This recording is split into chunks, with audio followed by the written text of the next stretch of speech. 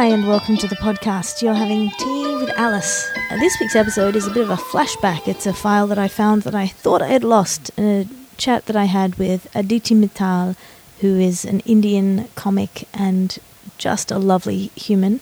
We had this conversation in Edinburgh last year in a cafe. I think I probably put it aside because there's background noise in the cafe, which I've tried to minimize for your hearing pleasure. We had a really interesting conversation and I think it's very much worth putting up. We talked about oat milk, finding your comedic voice, what makes things traumatic, marathons, dealing with flattery, profuse sweating, blacking out during a show, the financial power of cuteness, and working in a corporation. So I think it's very much worth listening to. I hope you enjoy it. I wanted to say thank you everybody who came out in Adelaide. It was an incredible thing to see so many of the T-Cast listeners there and Bugle listeners there.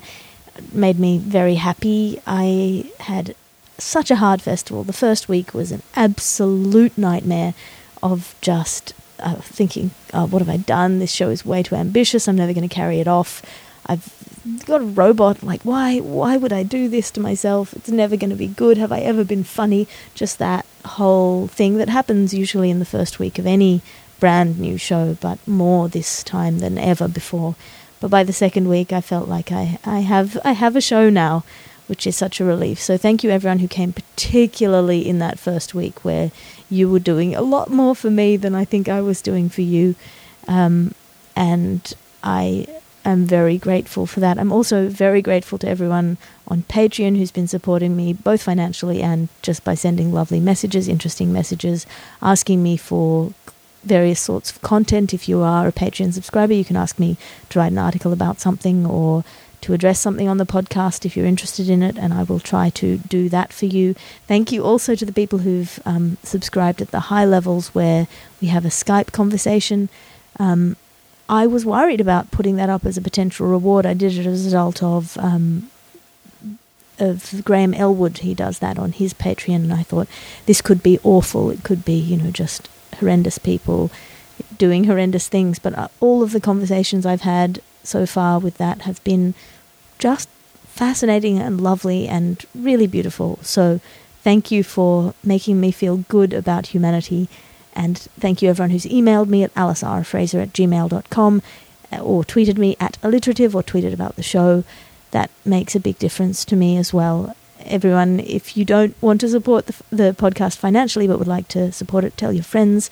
I had one person come to the show, Lucinda, who told me that she tells all her friends to listen to Tea with Alice, and that's just such a great thing. Makes me feel good in a world where I've just come out of the back of having a terrible existential crisis about what I'm doing in this world and whether it's worthwhile.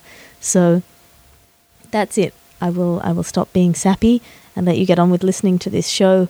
It's a great conversation. Aditi Mittal you should look her up. I think she has a special up on Netflix, and she also has a Twitter account. So find that, seek her out, say nice things. You guys are wonderful. Thank you. You're having tea with Alice, and I'll see you next week.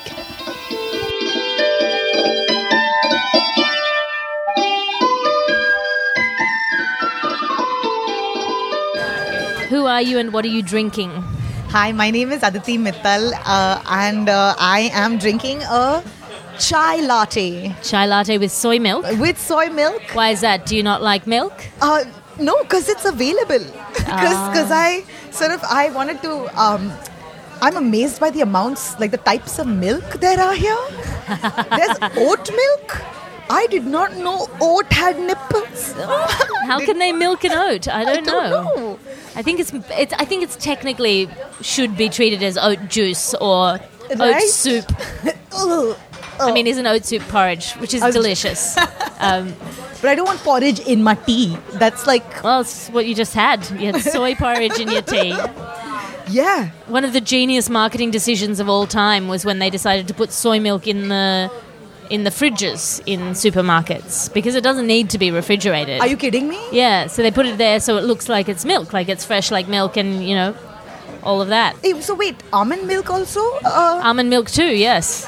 It doesn't need to be refrigerated? No, not. I mean, after you open it, obviously, then yes. But otherwise, it's, it's stabilized. It's a it's a stable product. It's not. I did not know that. I thought Yeah. it worked with this, like the same principle as regular milk. Not quite, although it can go off if you open it and then you leave it for too long. I have once taken a very long gulp of soy milk that had gone off. Oh, Not is a it good idea. It is appalling. It is a terrible, terrible thing to do to your mouth. You know, it's also one of those things that's an acquired taste. Like it's got this slightly bitter, synthetic taste to it. Yes. And how does it taste when it goes bad if it's already slightly bitter and synthetic? Watery and chunky and very bad. It was one of those things. I'd come back from a long run and I just opened it and poured way too much into my mouth and then poured it straight back out of my mouth. I did that with vodka once, where I had gone for a run and my roommates were sort of getting ready to pre-game. And so there was this bottle of like what looked like water lying there. And I just came back from the run and opened the bottle and just took a giant swig. And then sprayed it all over everyone in the room. Because I was like, what is this? Well, it's a very hygienic way to do that, I guess. But I didn't even spit it. Like it genuinely in my mouth and then just poured. I just poured straight back out of my mouth. Back into the container? No, into the sink. Oh, that's disgusting. I mean, this is the classic thing with doing a podcast. The moment you start doing it, the volume goes up all around you in a and cafe. Suddenly everyone's like, me too. Having a chat, having a loud chat. So what have you been wrestling with recently? What have you been in your brain? I guess the varieties of milk available, which is really blowing my mind. Cashew nuts give their own milk. Again, something I did not know.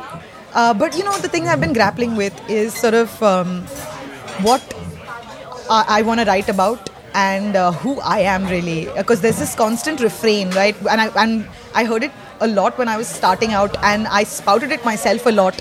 And I spout it myself a lot. It's about finding your voice. And I feel like I suddenly lost grip over what my voice used to be, or my voice is, because I don't know what it is. Yeah. And I think it's a combination of things, whether it's, the things I really want to talk about, or the way I perceive comedy. Did I mention I was a comedian? No, but that's cool. Damn it. I can do it in the intro if you prefer, or you can do it now. You're a comedian? I'm a comedian, trying to be one.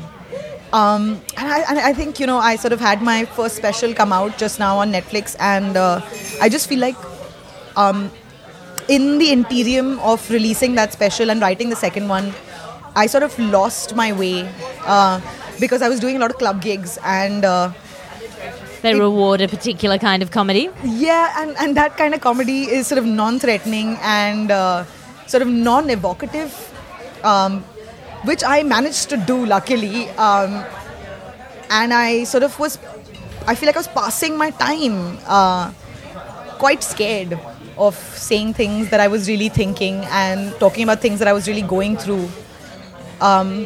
And coming to the Edinburgh Fringe, and this is my first time doing the Fringe Festival, and I am just blown by the things I'm seeing here. I saw your show yesterday. Oh no. For your podcasting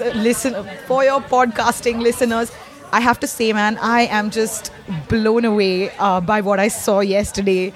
And my biggest regret is that I did not watch it at the beginning of the festival, because I would have come and watched it every single damn night just to see what Alice is doing with it. Oh, you can't do this to me. I can't deal with flattery, man. I can't. Yeah, what? You're just going to have to deal with it. Well, I'm bright pink now, so... it's the great thing about being at the festival. I mean, I think... the thing that you pay for with your registration money is the ability to go and see everyone doing everything. Anything you could possibly want to see, from weird theatre to... Like the first year I came and I went to a networking event on the first night, and I talked to a Korean mime troupe who were doing an all-mime non-verbal version of Chekhov's The Cherry Orchard. That's amazing! And then we were joined by a Japanese couple who were doing a mime version of Macbeth. Like a dance mime version of Macbeth. And I was just like, this is incredible. This is the only place that could happen. Yeah. In the world. I saw Tom Walker. Amazing. And for those of you who are not going to get to see his show, oh my God, Tom Walker is sort of one of those people his commitment to one single joke. Yeah. I'm not going to give it away, but it comes in the form of his hair. Okay? He's overcommitted to a very silly joke. And I couldn't believe it. And I'm sort of very Indian auntie, right? I just went straight up. I was like, what is this nonsense? He is a 36-year-old man. He is prancing about in shorts in this cold. And he's wearing that silly baseball cap on his head. And what is going on here? And for the first 5-10 minutes, I was like, what is he doing? But sort of the combination of, to a very large extent, sort of clown work. Yeah. And then just the creation of something out of nothing, where the audience is a part of the act. Yeah. And some people hate that. Oh my God, right? Some people really do not like being part of the act. And I don't tend to have much audience participation. I let people volunteer if they want to. Yeah. And usually only one a show. But if you are not the kind of person if you're the kind of person who wants to sit back and have comedy happen at you, he is not the person to go to. But that's the thing. Even in that, he sort of talks about the negative and the positive reactions that come to him, and I am amazed at the vulnerability that I have seen on display here, because I just realized and I'd forgotten about, I think, in this Interium, while I was sort of busy losing my voice and trying to find out who I was, I lost my openness. I lost my ability to be vulnerable, because I was suddenly protecting myself a lot from the things that were happening around me and outside me. What were you scared of? I mean, obviously, not wanting to be vulnerable. I mean, this is the great thing about art, is that you can be vulnerable in a safe space. This is the point of my podcast, is a safe space for dangerous ideas, for you to say something that you're not sure about or you're not comfortable with. And you see so much of that at the Fringe. And it only happens when you actually feel safe, is you can do something dangerous like that. So what were you scared of? Just sort of the kind of, like, I'm very, Twitter is my stomping ground. It's where I put my foot in my mouth on a daily basis. And suddenly being exposed to sort of, having your thoughts boiled down to these 140 characters, and then having people react to that, and then the viciousness of the reactions, and even like my YouTube comment section sometimes makes me want to never read the comments. Never. And I sort of, I was like very like, oh, I don't give a shit, and I'm all over it, and I'm too cool for this. And I internalized it so much for so long that I didn't realize I was doing it, and it was affecting me. Yeah. And now I think I'm, especially now being able to see more people do it. More people sort of let it slide off their backs, whether it's abuse, whether it's like rape threats, whether it's, judgments on my family's character, like all those things that, like, I would just read and be like, oh my God. I'm realizing are not sort of, and stand-up is one of those things, right, where you put yourself out there, and correct me if I'm wrong, I don't know, this is my sort of perception of comedy sometimes, is that it is sort of, it can get like it's boiling a big thought into a couple of sentences.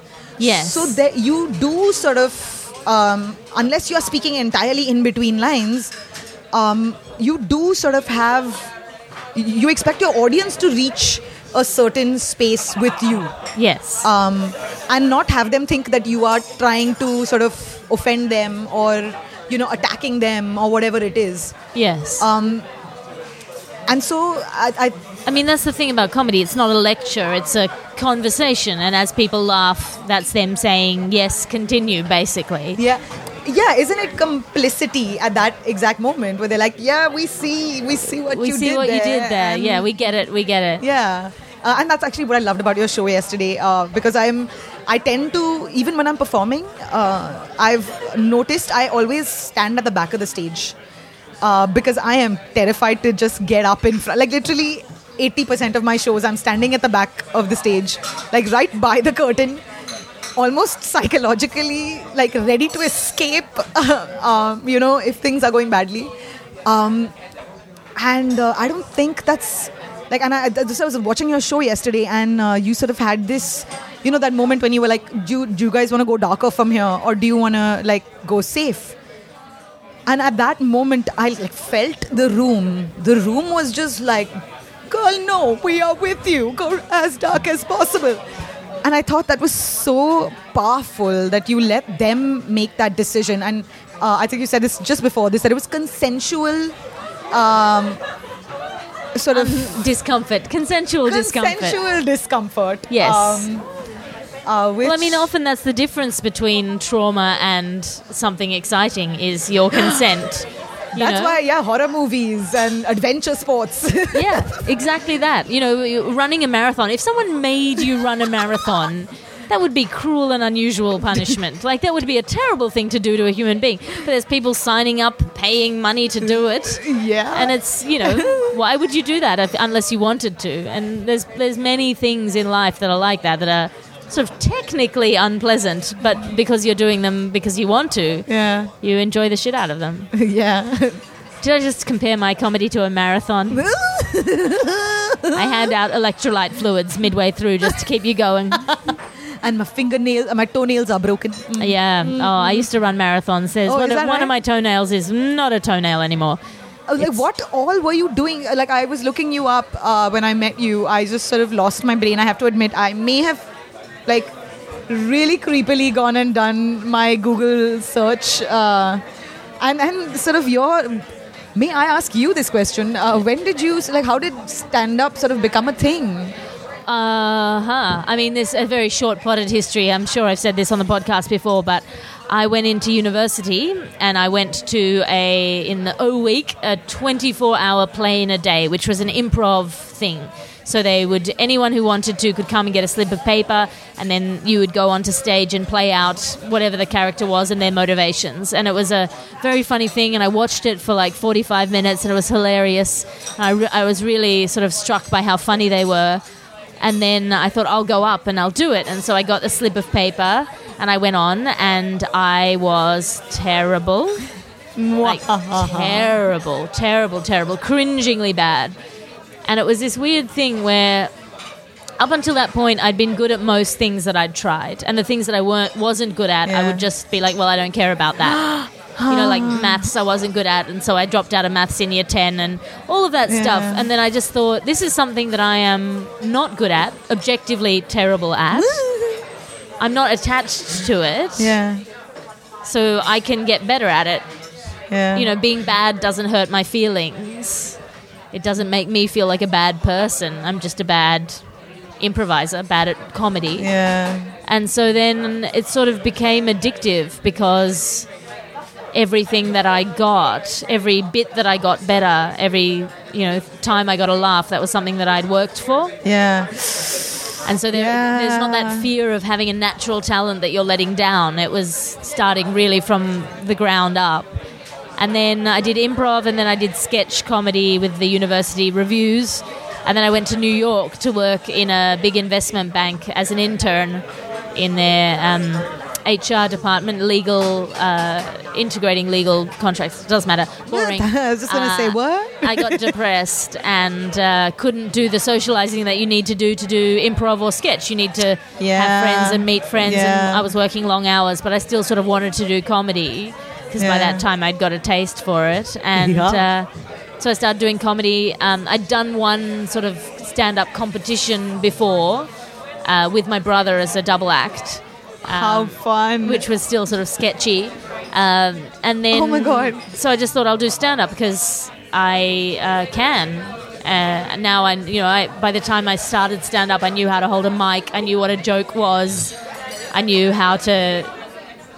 keep an audience's attention. Yeah. And then once you do stand up, it's very hard to go back to working as a group because there's so many logistics. And once you're not in university anymore, everyone has lives and is busy and put together like rehearsal time and stuff like that. It just seems like so much work. So now I'm stuck.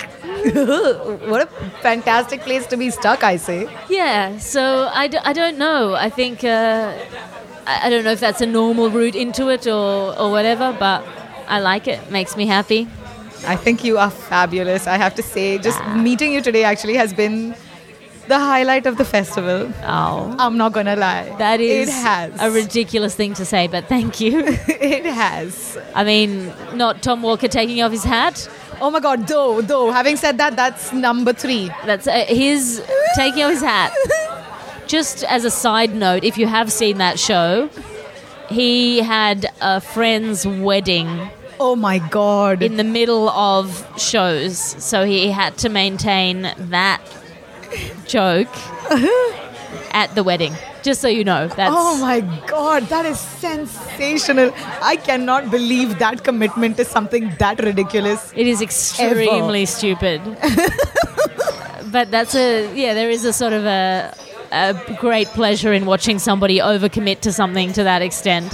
Yeah, oh my God, yeah. And it's at the end of the show, he sort of plays this saxophone as everyone leaves. With like a board stuck on his head. And I just, I was just creating something out of nothing is something that I've seen now, happen repeatedly on stage over the past few weeks. And it's really blown my mind, and it's actually made me sort of much stronger and much more willing to fail. Yeah. You have to be able to fail. Like, that is the great thing about comedy, is you have to be bad to get good. Yeah. You just cannot be good. I mean, you see some people who sort of start off naturally funny. Yeah. They tend to die off quite quickly. If that's all they're dependent on, their natural talent, yeah. Yeah, because then it's, you need to be bad. You need to take risks. You need to fail. There's this sort of, because I guess the Indian comedy scene is sort of only 7 years old right now. And there isn't sort of the variety of comedy that can be seen or that is perceived as stand-up comedy is not sort of very prolific. There's not too much of it. And so seeing the varieties of things happening here has sort of made my mind sort of explode, and I'm really looking forward to going back and sort of imbibing that fearlessness, imbibing that willingness to fail, and that the need to take risks. I think willingness to fail is different from looking for risks. Yes. And I want both. I think I want to do both. I think it's been an amazing sort of time here. Yeah, there's an incredible thrill. It's the skydiving, but very safe. Because you get that fight or flight thing. You get that this could fly or this could sink like a stone. Yeah. And you have to have the confidence that you can bring it back, that you've got enough material or enough charm or enough connection with the audience that if something goes badly, you can all just look at each other and be like, oh, well, next thing, that was fun. That's what I loved about this as well, right? Is that there was no, I've never done comedy 30 days in a row. Yeah, you get so much stronger. You step up a notch, don't you? Oh my God. And the thing is, I sort of, there's no time to recover. There's no time to recover from a bad review. There's no time to recover from someone heckling you. There's no time to recover from even having a cold and a cough. You're like, sorry, tickets have been sold. You just show up. Yeah. And no matter, so actually I had a very weird thing happen to me this time. I had like a headache. Okay, in my show's at 6:30 in the evening, and I had a headache, and I sort of slept through the day and then got ready and went for the show. And obviously because I'd been sleeping through the day, I don't think I'd eaten a whole lot. And my show is at the Underbelly Med Quad, which is essentially shipping containers put together to form a room. And that day it was sold out. And I started doing the show and I started sweating profusely. Right? Oh, and I bad realized sign. I had no jokes for profuse sweating because I had not experienced profuse sweating. And not to the extent that it was coming down the sides of my face, collecting at my chin and falling off. Just drop. To the point that someone from the audience came and gave me a tissue paper. Being like, you're sweating a lot. And I was like, oh, thanks, that's so nice. I dabbed myself and I started feeling out of breath. And I did that thing, and again, to me, I still sort of take it so like I think I'm in my cloyingly earnest phase where I'm like, no, they've come, I have to entertain them. I can't sort of be sweating on stage and I can't be coughing on stage. No, you don't want to be human. That would be terrible. And so I just went, like, I was like, oh, guys, can I just cough a bit? And then I put down the mic and I'm mortified in my head that I'm coughing. And I seem like I've coughed for feels like a month, okay? And then I don't remember anything after that. And then the next thing I come to is I'm on the floor. And apparently I had carried the hell on for 30 more minutes while sweating profusely.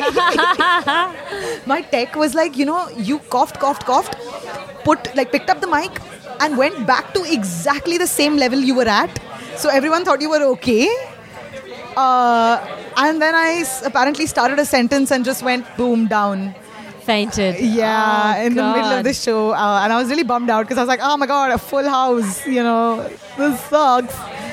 But I don't think they think that's part of your comedy. I don't think they'll be judging your comedy on the fact that you fell over. Dead faint. Just, yeah. Imagine her comedy was so bad, she died in the middle of it. No. I mean, that's happened before. Comedians have died on stage before. Literally. The ultimate punchline. It's the ultimate punchline. It's the end of the show. But it is a really interesting thing. I think failure is a fascinating thing. I think one of the problems in our society is that people don't like failing. They like failing if it ends in a success story, of course. Yeah. But that's not a real failure. But for example, science. There's this terrible statistic out now that most science studies, as in more than 60%, cannot be replicated. So it's not good science. Because science originally, as a kind of a hypothesis, is that you can try things and then eventually... Repetition and establishment. Yeah. But in order to do that, you have to be willing for your experiments to fail. You have to treat failure as important and useful and information-laden as success. Yeah. But because you have this academic system now where people have to publish and in order to publish, you have to have something interesting So all of these... all of the motivations are that you have to succeed, which it's important for science to fail sometimes. Yeah. Otherwise, where does it go? Yeah. What do you do? Speaking of motivations, the one thing that really one fact that I heard really that blew my mind was that when it comes to donating money for animal extinctions, we tend to donate more money for cute animals. So there's a bunch of money in trying to save pandas. Yeah. But nobody cares about the blue-footed booby, which is an ugly little bird that just, is sort of dying off the face of the earth. And yeah, you're right. I didn't think of it that way, that motivations rule a lot of failure stuff. And... Well, I mean, there was a comedian who had a joke about pandas, of just there are other animals that are struggling to survive. These guys can't digest the only food they'll eat and they won't fuck. Let them go.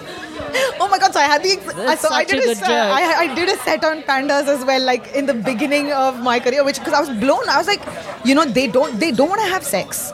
And by the way, pandas eat bamboo shoots all day. A single panda needs 6 kgs of bamboo shoot a day. Yeah. To survive. So they keep chewing, and while they're chewing, because their entire day, their entire waking time is occupied by chewing. I'm like, this is like Mother Nature telling us, let them go. Let him go. Let him go. Who else had a really good joke? Someone else had a really good panda joke of well, if I were a panda, I'd just want to cuddle too. Oh, that's really cute. Which is very cute. There is also this thing called panda diplomacy, by the way, which is where China keeps giving away pandas to places to be like, we'll like you, here's a panda. And you're like, why would you do that? It's like a random stranger gifting you a dog. You're like... That's pretty good though. I want China to give me a panda. If anyone here is in the diplomatic corps of China, give me a panda. Reach out. I don't know. I don't think I could support a panda. I don't have a home at the moment. So, wait, you don't have a home? No, all my stuff's in storage back in Melbourne. I have to decide what I'm going to do with my life after the Fringe. Oh, no. Oh. There's this terrible thing. The end of the Fringe is I'd put a lot of things off till after the Fringe Yeah. because it seems like such a mountain before you get there. It seems like a wall. And then when you're looking over the other side of the mountain, you're like, oh no, now I have to actually do all that stuff I said I was going to do. My life, I have to live it. Yeah. This sucks. Got to get on with it. Can't live in a bubble forever. I mean, it is an amazing bubble. Right. Everyone's posting their reviews, and then things are happening in the real world. Ooh, I saw a conversation today on Twitter about how there's a critic that keeps getting free tickets for shows, but hasn't been review them. Yeah, Beck Hill called him out on Twitter. Yeah, which I thought was really funny. Well, it's true. I was like, I want to do that. Yes. Well, I mean, there's all those student review sites, but you have to write a review if someone gives you a free ticket. Yeah. I don't think you have to, but it sort of depends on what your agreement is.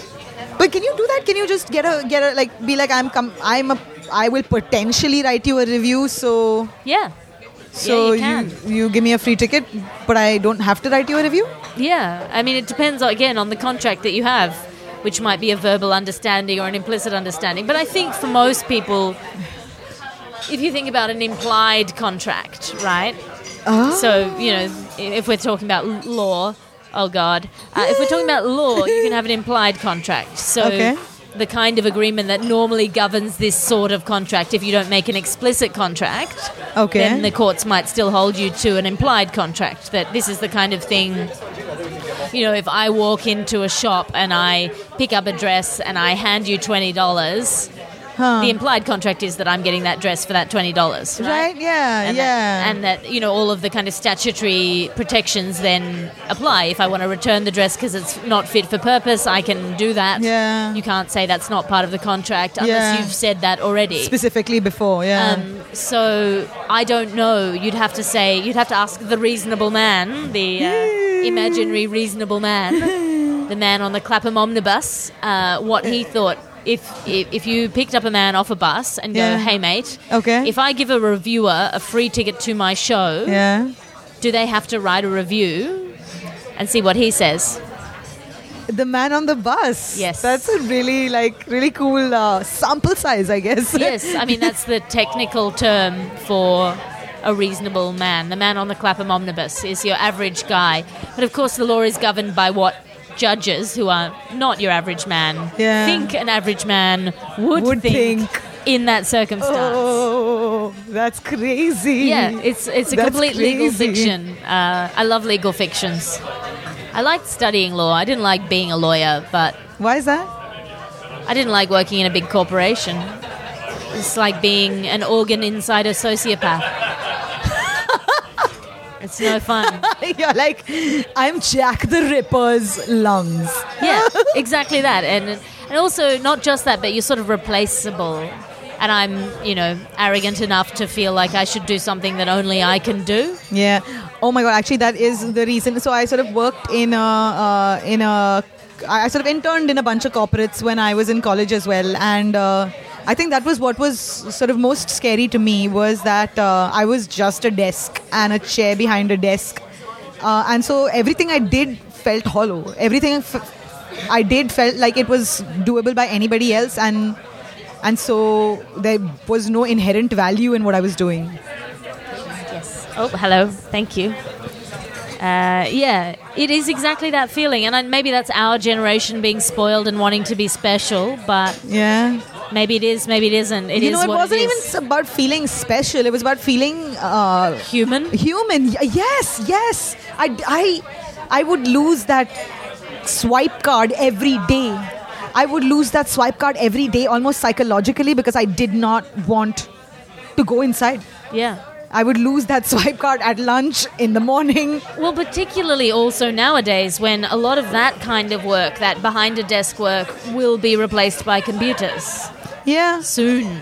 And earlier, I think in the corporate structure also, there were stories of like somebody who worked with the company for 25 years and, look at the way the company, loyalty towards companies. Like my dad used to be really traditional. My dad sort of was one of those people that every company that he ever worked for, he was holistically loyal to them and spoke very well of every company, no matter how he had been treated or had treated the company. Yeah. He was very loyal because he was like, oh, this is my bread and butter and it's the source of my income, and I've been given loyalty. I've given loyalty and seen loyalty from them, and I've had made friends there and everything. And when I used to see that and get a little confused, because I was like, oh, but isn't this sort of like aren't you sort of replaceable? Like, didn't they treat you in a way that was not 100% fair? Yeah. And how do you still have this loyalty towards them? Yeah. And that's it. Almost actually, his experiences made me fearful for my own experiences. That I was like, I don't think it's like this is not a safe investment emotionally. And well, it's this weird thing where the structure of the corporation, the vertical structure, came out of the wars. It replicates a military structure. And it works. That kind of structure works when there is reciprocal loyalty and there is this sense of responsibility to the company man to look after your employees and so on and so forth. That is not inherent to capitalism. That's inherent to old value systems, feudalism, Christianity. Religious ideas act as a really good handbrake on capitalism, which is just appetite. Capitalism is just appetite with no morality behind an appetite. It just eats everything and ruins everything. And sort of as those old feudal systems and as those old religious beliefs start to evaporate, then you're just left with just rapacious appetite, and it's not turning out very well. No, it's not, is it? No, and it is. I'd be interested to see where it goes now, because I don't think it can work like that forever. Yeah. In the Industrial Revolution, when there were children in factories in the UK. Yeah. I imagine there are still some in India. Oh yeah, tons. After a while, it was the religious women who made that stop. They were the ones who went in and caused a big fuss, and this idea created the idea of childhood. Was that idea that children were innocent and shouldn't be treated like that? That was not inherent to capitalism. Oh, of course not. That was a religious idea that children were innocents. They were the lambs of God, and you shouldn't mistreat them in this way. Despite the fact that it was profitable to do so. It wasn't like using children became less profitable. Yeah. it was this. Yeah. It was an external idea. Oh, but maybe because children just didn't have that many life skills, I guess. That could be one of them. Yeah, well, no, they're very good little tiny hands. Oh my God, this is so messed up. They're very efficient children. In India, we have a very sort of... during Diwali, we have the firecracker industry. So we have a lot of firecrackers, the fireworks in India. We sort of go crazy with those during Diwali. And one of the things that I remember sort of looking at was that these firecrackers, these are like tiny bombs, or I don't know what the English I don't know what the English words are. And all these sort of firecrackers were really tiny, right? And then someone told me that it was because children were used in these factories because they had tiny hands, so it was easier for them to pack the gunpowder into these small bombs and these small wheels and And I was just horrified by that thought. And now you can't enjoy fireworks anymore. No way. I'm telling you, I see fireworks here and I'm like, I don't even care if they're ethically done. Stop it. I don't want to see this. Nothing's You're worth... encouraging the industry. Yeah, and nothing's worth sort of And actually, I want to ask you this, right? Because what is the life cycle of a live performance in Australia and UK? And is it different from, say, the one in the US? Yes. Because I was thinking about the fireworks. I was like, that's too temporary. It's literally for 36 seconds tops. Yeah. And is that how it is with the live scene in Australia as well, or how does that last? Well, a show lasts as long as you want it to, but in Australia you have the festival cycle, which is a year long. So the annual Melbourne International Comedy Festival the standard thing is to do a new show every year. Some people do a new show every 2 years. Yeah. But you don't bring the old show back generally. Okay. Unless there's special demand for it, or you won an award last year and sold out everything and people want to see it again. For the most part, people do a new show every year. Yeah. In the absence of festival comedy, if you're not doing the festivals, you do a new show until it's on television or until it's been recorded. And because then once it's recorded and in the public eye, then, you don't... Why would someone want to see the same thing. comedy? And so what is this the distribution structure, say, for example, for the recordings? Do you upload it online? Do you release a DVD? Do you put it on a thumb drive? Some people would release a DVD. You can get it commissioned by the ABC or by Channel Stan in Australia or by Netflix or whatever, and then it's out there in the public, and it's after that you would feel weird doing that material. Yeah. But, it's an interesting thing, I think.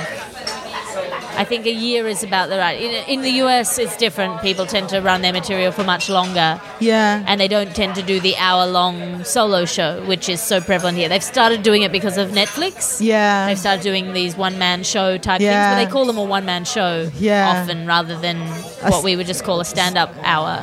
They call it a one-man show or a special. Yeah. And so that's governed by the rules of television rather than by the rules of a festival, which are an hour-long show in a theatre. Yeah. It has to be more than just punchlines. Yeah. Oh, it has to be like a thought. And so when... I mean, it doesn't have to be, but I mean, those are the conventions. When stand-up comedy started in India, it actually started with a comedy store that is based out of London that came to India. And so we, essentially the comedy we were doing and the things we were talking about were club things, right? Yeah, that makes sense. And so when I saw, because I was not exposed to much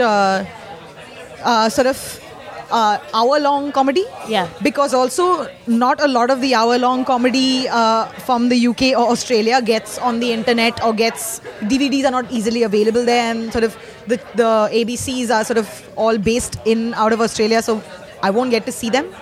I'll send you a link. Oh, please. Something that works in the Indian. Oh, but I'll change my VPN. Hey.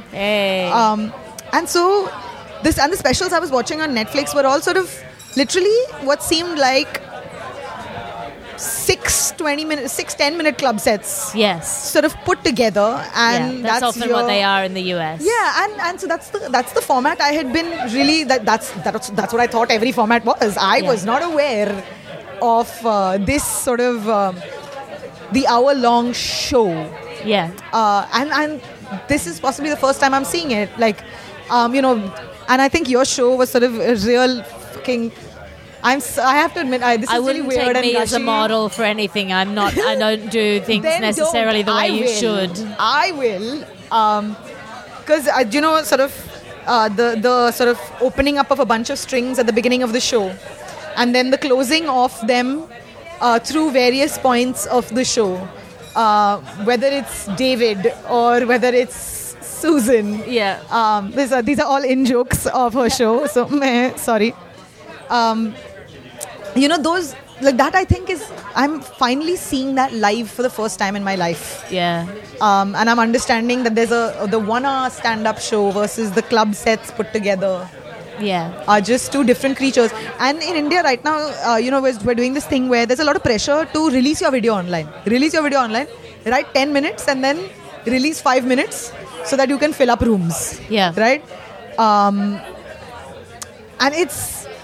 I don't know, it's sort of self-defeating because then you're sort of running around in circles, just looking to fill up rooms really the entire time. Your aim is to fill up the next show. And I'm not sure if that is conducive to developing an hour-long set. Yeah. Though having said that, by that merit, the market is so wide open. Yeah, it's you can huge. do anything. You can do anything. People don't know what it is. You can tell them what it is. Yeah. You can tell them what comedy is. Yeah. It's a brand new scene. You can do anything. I mean, the thing that I've noticed about brand new scenes is that they sort of seem to go through almost predictable stages. Yeah. In that your first couple of years are, as you say, very clubby, very much differences between men and women, very much sort of maybe ethnic accents, perhaps. Yes. And that's great. But then at that beyond that point, anything is possible. You can do anything you want with the scene. Because, I just started doing hour-long trial shows. I just started doing them 6 months ago. Yeah. And I did not know this was a format that was doable. I think I'm very lucky in that I can fill up 30 people for a trial show. Like I can I sell tickets at 1/4 the price. Yeah. And then I tell them it's a trial show, so don't expect much. And I'm very lucky that I can sort of fill that up, which is why I can explore the 1 hour format now. You can play with it. Ever before in my career. And so it's really exciting. That is very exciting. I mean, as one sort of tip, having done this for a couple of years now, people get tired at 40 minutes. So you've got to change it up. Whether you make it higher energy or lower energy, at 40 minutes people start to slag. You can't laugh for 40 minutes straight. Yeah. So you have to build some shape into it. Just kill That's someone in the show. Tip I have for you. Just kill someone in the show. Kill someone in the show. Be like, and guys, I want to tell you about the time I died. Yeah. Dun, dun, dun. Everyone's awake. What happened? Yep. A PowerPoint presentation, a song, whatever it is. That is a pretty good rule of thumb. 40 to 45 minutes, there'll be a dip. Yeah. You'll feel like maybe your comedy isn't that good at that moment. And so the first special I was doing, it's called Things They Won't Let Me Say. It's on Netflix right now. And what I was doing was I was sort of splitting it up. And because the club I was performing at, they 100% wanted an interval in the middle. Because they had to sell booze. Yeah. And so what I was doing was I was doing this character, then 20 minutes of stand-up, then break, then character, and then 20 minutes of stand-up. So it was like a 75-minute show. Yeah. But with these sort of constant interruptions and constant changing up of what is happening on stage. Yeah. This advice that you're giving about the 40-minute mark, I'm going to definitely keep it in mind because I feel like that'll be useful. There's nothing that says it has to be an hour. You can do an hour and a half if you want. You can do 40 minutes if you want. You can do however long you want. I don't want me on stage for that long. So I can understand the audience being like, I'm done, Alti. Go home. Oh, good. Where can people find you online other than on Netflix? So I'm on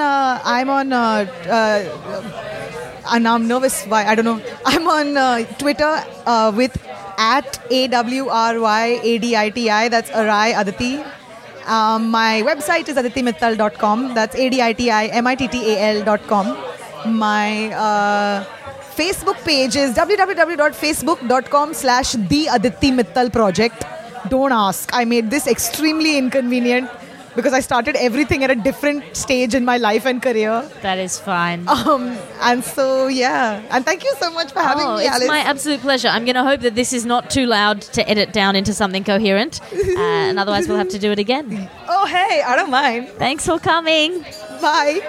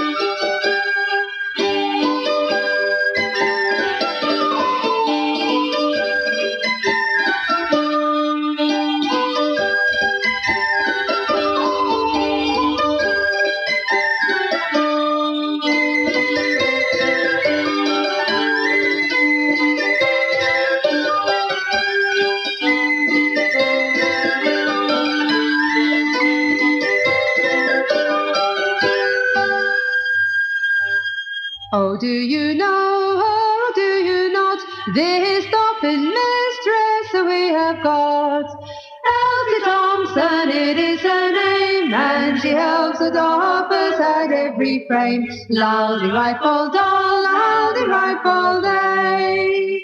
On Monday morning when she comes in, she hangs her coat on the highest pin. Turns around for to view her frames, crying, damn you doffers, cry up your ends. Laldy rifle doll, laldy rifle day. And when the boss, he looks round the door, tie our ends up, doffers, he will roar. Well, tie our ends up, we surely do, for Elsie Thompson, but not for you. Laldy rifle doll, laldy rifle day. Oh, Elsie Thompson is going away, is it tomorrow or yet today? We'll tie our ends up and leave our frames and wait for Elsie to return again. Laldy rifle doll, laldy rifle day.